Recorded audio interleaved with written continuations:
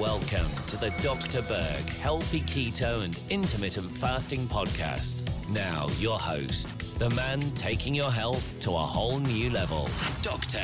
Eric Berg. This video is about ticks. I had another question. Why don't chickens that eat ticks get Lyme disease? Okay, because it's not really reported.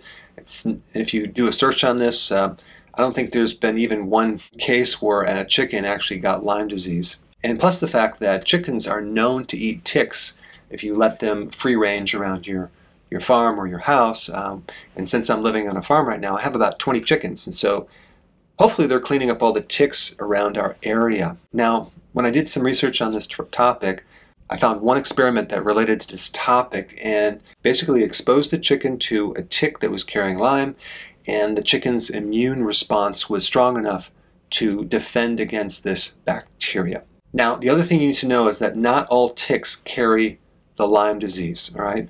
It could be less than 1% up to 50%. So just because you get bit by a tick does not mean that you're going to get Lyme disease. And this percentage, less than 1% to 50%, depends on the location of where you are. The other point about ticks is they have to be attached to your body between 36 to 48 hours or longer before the Lyme bacteria can be transmitted. So if it's less than 36 hours, chances are that you don't have to worry about it. Also, it takes 3 to 5 days for that tick to fill up with blood.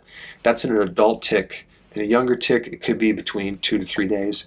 And so if it hasn't filled up with blood, good chance that you're not going to be infected. Now, getting back to this chicken question, the first thing is chickens don't have teeth.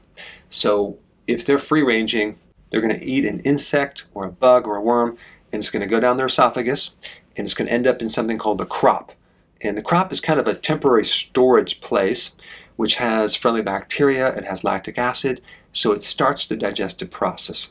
And then it goes to this thing called the true stomach, and that's where you have this very strong acid, very similar to a human stomach, where the pH is between 1 and 3, okay, or actually 1.3 to 3.5. That acid alone is going to start to destroy the tick or the insect, okay?